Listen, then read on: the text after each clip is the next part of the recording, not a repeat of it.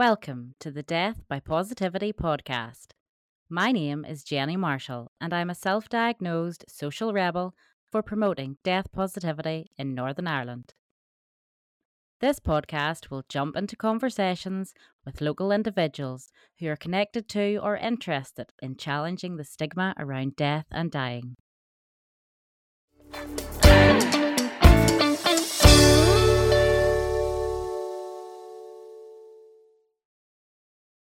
I'm delighted to welcome along today to the very first podcast for Death by Positivity, my very close friend, my partner in crime, and my co-executive director at Mid and East Antrim Agewell Partnership, Sarah McLaughlin. And Sarah is going to chat with me today about the fantastic, successful, first time for everything funeral festival that was held in Ballymena back in November 2022. Hello, how are you? I'm good. Thank you so much for joining me today. You're very welcome. I'm very pleased to be your first guest. I know, it's very, very exciting.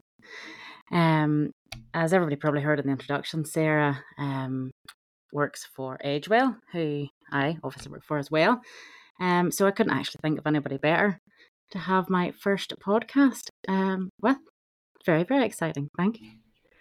Thank you for asking me. It's a real pleasure to be here, and I'm very proud of you starting off your first podcast, and obviously around the subject that you're most interested in. Yeah, I get quite a bit of stick in the office, don't I? For just a bit, yeah, yes. Loving the subject. Well, I think you've brought us all around to understanding the subject much more in detail and really pushing back against the taboo. So it's been a good thing for the organisation. Yeah, thank you. So yeah, do you want to give us a bit of an introduction, I suppose, to your role within Agewell and how, I suppose, end of life and death fits with that? Okay, so I am the Executive Director for Health Programmes at Agewell, and obviously we're an older person's charity, and we provide lots of different support to older people. One of those being the likes of the Impact Agewell officers going out to support people in their home. And very often one of the topics of conversation that they want to talk about is future planning. And end of life may be part of that. But also part of that may be wills, enduring power of attorney, the legalities around that, where they would like to die, whether that be at home or the hospital, DNR, resuscitation orders, etc. So it's a big topic of conversation, and it's one that we at Agewell really want to make sure that our staff are fully skilled in being able to guide those conversations and allow people to talk quite honestly. So yeah, I mean, we work in lots of different parts of the community in relation to end of life. We would work with compassionate communities as well, and we would sit on a steering group. And that would be us being involved in how different organisations across the Northern Trust area react and take part in that end-of-life palliative care world, and how we make the outcomes for older people as good as they possibly can be in that area. Fantastic. And I'm sure definitely through Impact Agewell, you guys will come across people who probably to a certain extent do want to talk about end of life, but maybe find that because it's such a taboo subject that family aren't very engaging. Would you find that? Absolutely. So it might be a case where someone can be just a bit worried or a bit anxious about what's going to happen towards the end. And it doesn't even have to be someone who is, for example, terminally ill. It's maybe just someone who is quite open to the idea of looking to the future. But because it's the same with anybody, nobody really wants to talk to their close family about them dying. It's not a conversation that the majority of people feel terribly comfortable with. So you might have someone who wants to talk to their daughter or son and they've been maybe rebuffed or, oh, please don't think like that. That's never going to happen to you. But for one of our officers to go in, they can have a very open and honest conversation about anything. And that includes the end of life or death or funerals. And we've had situations where someone's maybe suffering from quite a level of anxiety around these issues, and because they've been able to talk to our officer and put some plans in place, that's actually alleviated the anxiety that they felt, and they feel a lot calmer and more in control of the decisions that they want to make, and they maybe feel that they've taken a bit of a burden off their family as well. So whilst the family might not be ready to talk about it to them, they can feel that they've prepared part of that for them. Fantastic. Really, really is. And I suppose there's so much of that in the day-to-day work for us at Agewell. And then, so do you want to take us back to even how the funeral festival as an event, so there's day-to-day work, ongoing around death and dying, but the festival just seems so foreign, doesn't it? How did that come about? Well, I suppose at Agewell, we always like to take a different approach to things, and we never really do things straightforwardly or like 99.9% of people would approach it. So we had realised through different means and reasons that people actually wanted to talk about the subject, and we had realised that we did a community consultation following the first lockdown, and that was around going out and speaking to older people and finding out what their needs were following the first sort of era of the pandemic. And lots of those needs came out around, loneliness and fear and things like that, and we kind of expected that, but one of the needs that came out that we weren't fully expecting in such a big amount really was conversations around death. So I think for everybody, every day during COVID, we were surrounded by death numbers, about how many numbers of people had died. There was such a fear of people going into hospital and maybe never coming back out again. People had been on the side of the road watching funerals, socially distant. People had lost so many people. There was a real fear and a real there was like a curiosity really around how do I control this? And I think that's what it really boils down to, is people really want to be able to feel in control again, where things had been taken out of people's hands completely. And I know this firsthand because I lost my mother during COVID, and her funeral was never anywhere near the funeral that we had expected or that she would have wanted. And she wasn't able to have a church service. We had to be, socially distant. And, so I knew that from a personal perspective. But when it came out in the consultation that was one of the topics, we started to think about how can we drive this conversation in a much more open way. So, how do we really take away the taboo and allow people to think and ask the questions that everybody wanted to ask, and not to be afraid of asking questions. And then we also had the impact of the Queen's death in 2022. Yes.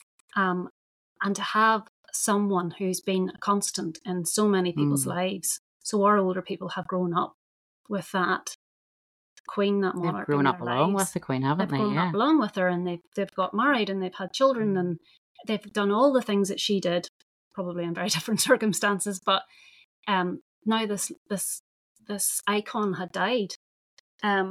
So we decided that let's just take a different perspective on this, and let's just make it a very open invitation to come and see things and ask questions of the experts, the real experts. Go big or go home style. Yeah.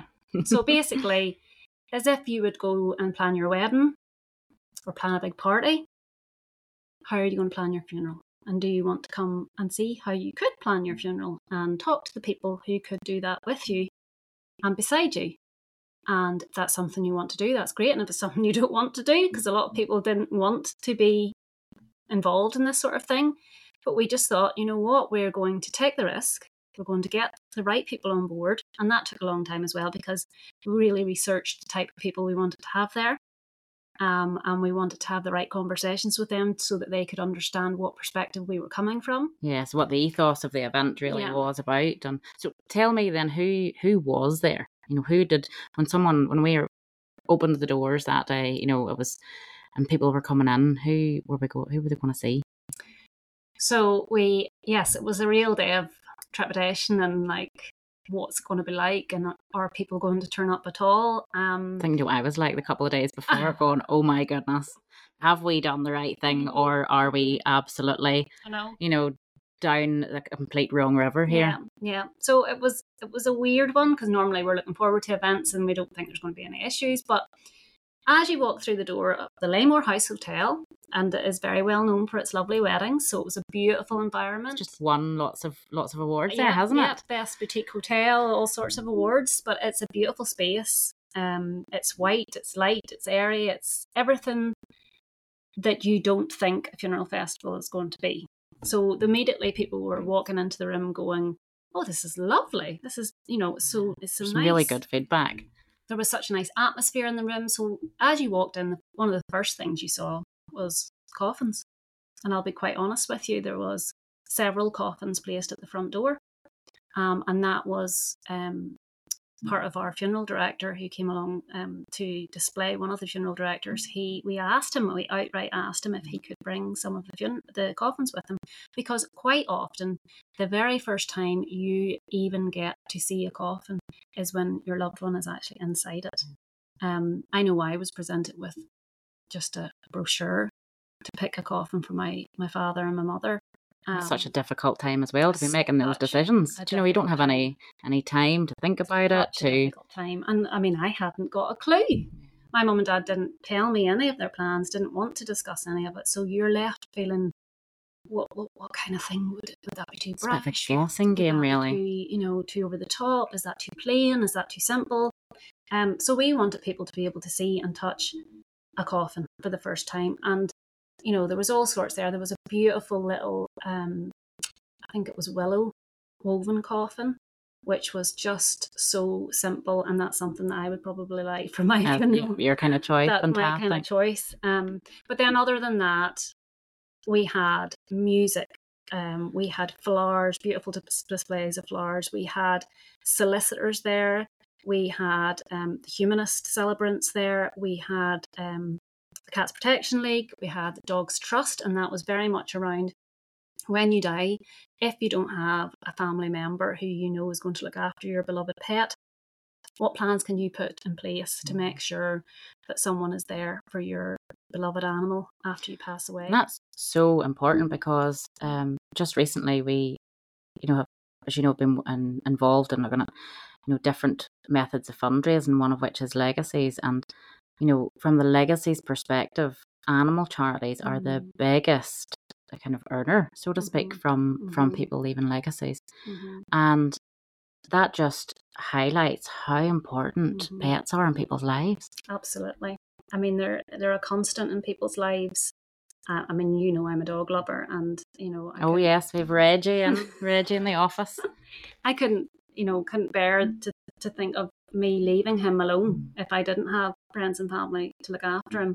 So I can't imagine what it must be like for an older person to not know what's next for that animal. And we know that from going out and speaking to people in their home maybe who don't even want to go into hospital because they don't want to leave their pet at home. So that was very important, and they have great services. But other than that, we had the transplant services, we had the library there. We had lots of different people. We had Pure Cremation there, who are based down south. They provide cremation services in a very simple logistical way, in that they come and retrieve the body, take it away from cremation and bring it back to you. And then we also had representatives from the new Antrim and Newton Abbey crematorium. Yes, this was before it actually hadn't been finished and it hadn't opened. And they were very, I have to say, everyone in the room was so enthusiastic and so grateful to us for providing the space for them, because they'd never experienced anything like this before. It was a bit like a wedding fair, wasn't it? It was like a wedding fair, but for funerals. Absolutely. And I mean, the likes of the crematorium, I think, it gave them the idea that this is possible. You can invite people to come and do, a tour of these facilities. People aren't so frightened anymore. But all the facilitators that day, the feedback was incredible. The people who attended, and they were very wide ranging. We had older people, obviously. We had family members. We had some people who were actually just attending the Lady Moore for afternoon tea and popped in.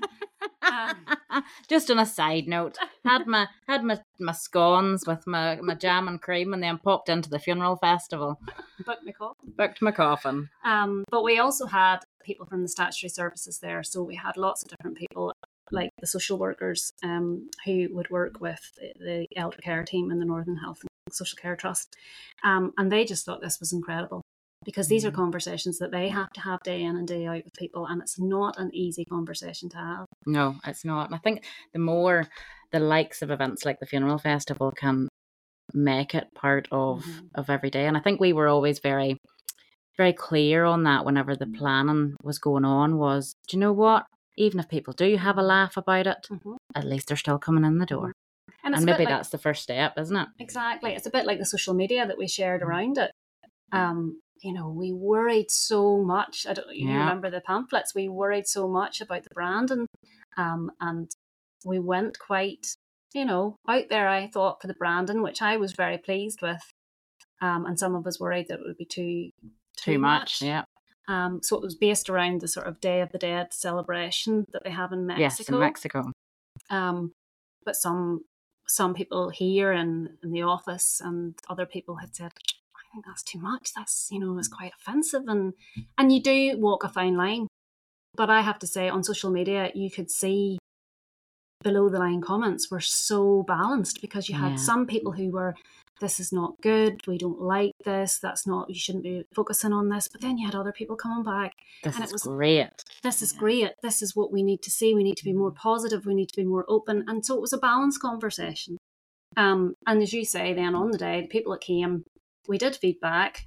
We took feedback on the day, and I think it was like 99.9% was positive. There was nobody who felt that it wasn't comfortable. There was nobody that felt that they didn't like it. It was just something. A lot of people said, I had no idea it would be like this. Yeah. And that's exactly what we wanted. There was lots of feedback around that warmth and the positivity and the lightness of it all. And to me, I think there's an element of that in having that open conversation, isn't it? That's what's so kind of light and freeing about it. And I think it was because we made it more about a celebration of people's lives rather than, a terribly sad environment about a funeral and a death.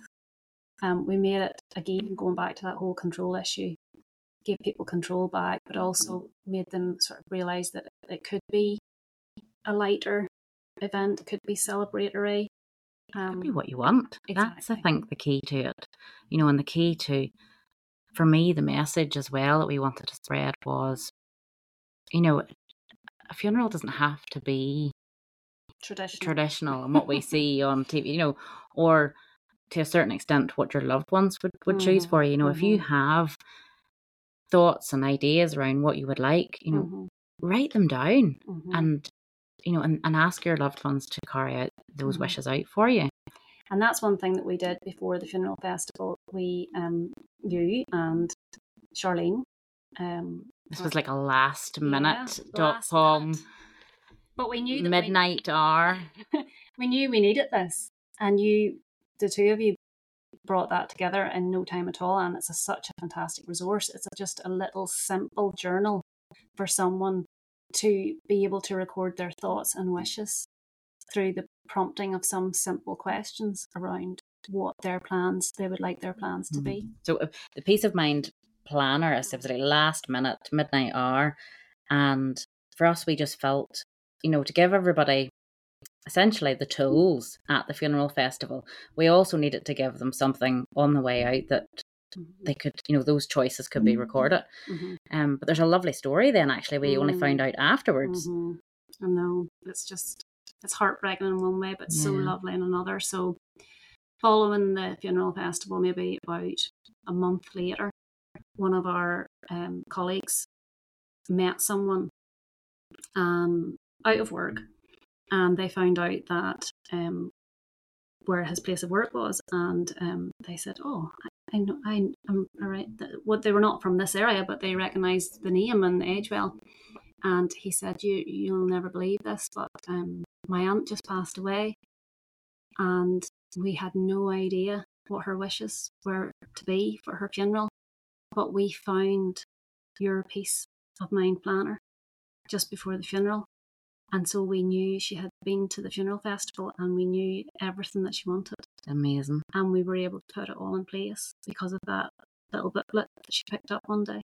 And that, to me and to everyone, I think to you and everybody, that for that one person to have had her wishes carried forward made such a difference. Absolutely. Absolutely. And I think it's that, if we can get that across, isn't it? You know, it's, you can have your wishes and you can have those choices, and it's about making those choices. If, you know, if you want to be buried in a pink flamenco pair of pajamas with, you know, flamenco slippers, or, you know, if you want to be dressed in your Christmas jumper, if that's where you're happiest, you know, write those things down. You know, there's nothing to stop. I think we have to break this kind of glass cube of what a funeral must look like, and what it has to be whenever it doesn't. And just to be able to ask questions, because one of the things we did was we took people's suggestions and questions that day, and then we were able to ask our funeral director the questions that people wanted to ask. And then he was able to give us the answers, which we then published in our Agewell magazine. And we published them with the idea of letting people know that, no, there's no such question as a stupid question. Yeah. You just come out and ask people. Because it's very cloak and dagger, isn't it, death? It's very, you know, and I sometimes even think, you know, you go past a funeral directors, and it's kind of like the unknown in behind, isn't it? It's it's very. But that isn't like us to me and you now. Definitely not. Because definitely not. We've met those people and we've worked with them, and they're such good people, and it makes you feel like if more people knew this, it wouldn't be so frightening. What goes on, and if we can promote those ideas and those that it can be much more transparent, can't it? So, what do you think? The funeral, you know, even now I still laugh whenever I say funeral festival. I still can't believe that we did it. Well, people still talk about it every day. There's nowhere we go where people don't say, when are you doing it again? Yeah, and it has had that effect, hasn't it? Totally and utterly. Really has. And I think it has provided that platform now where, as you kind of said at the very start, Sarah, you know, it was, let's just get it out there. Let's just get it, you know, let's not tiptoe too softly around this. Let's just talk about it as it is. And then take feedback from it. Yeah, definitely. What would have been your kind of one takeaway, do you think, from the funeral festival? Oh, that's a really difficult one. If you had like one thing you could take away from, you know, you did take away from it that you would remember kind of for the future. I think it was just the looks on people's faces when they walked in, because they did look a little frightened.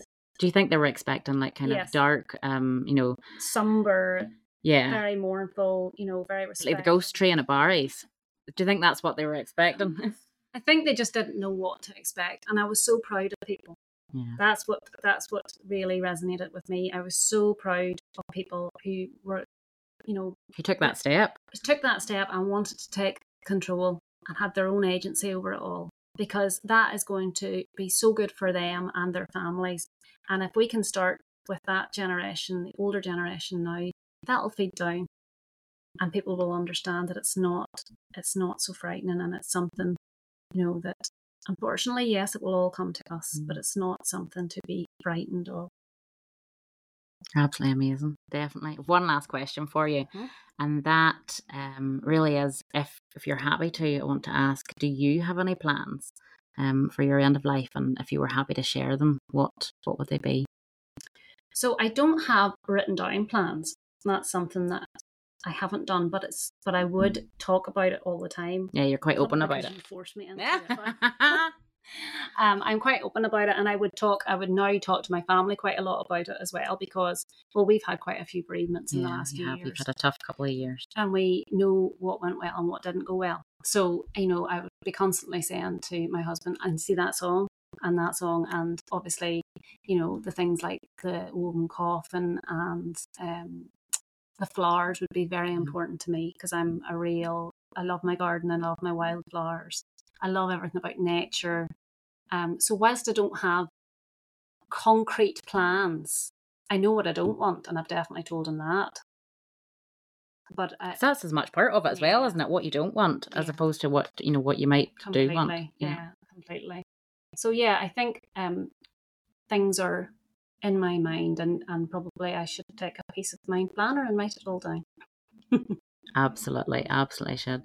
Listen, thank you so much. Thank you for being my first willing victim, shall we say, for the podcast. I honestly, as I said at the start, couldn't think of anybody else better to have it with, because we often bat about moral conversations like this across the desk. And it's been very lovely having you on. So thank you so much, Sarah. And I have no doubt that, with the work that we do at Agewell, you'll be back again at some stage to chat with me about other pieces of work that have been going on too that are interesting around this subject. So absolutely.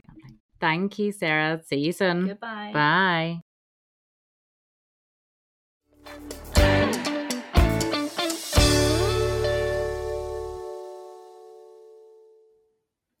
Thank you so much for joining me today on this journey towards inspiring death positivity in Northern Ireland.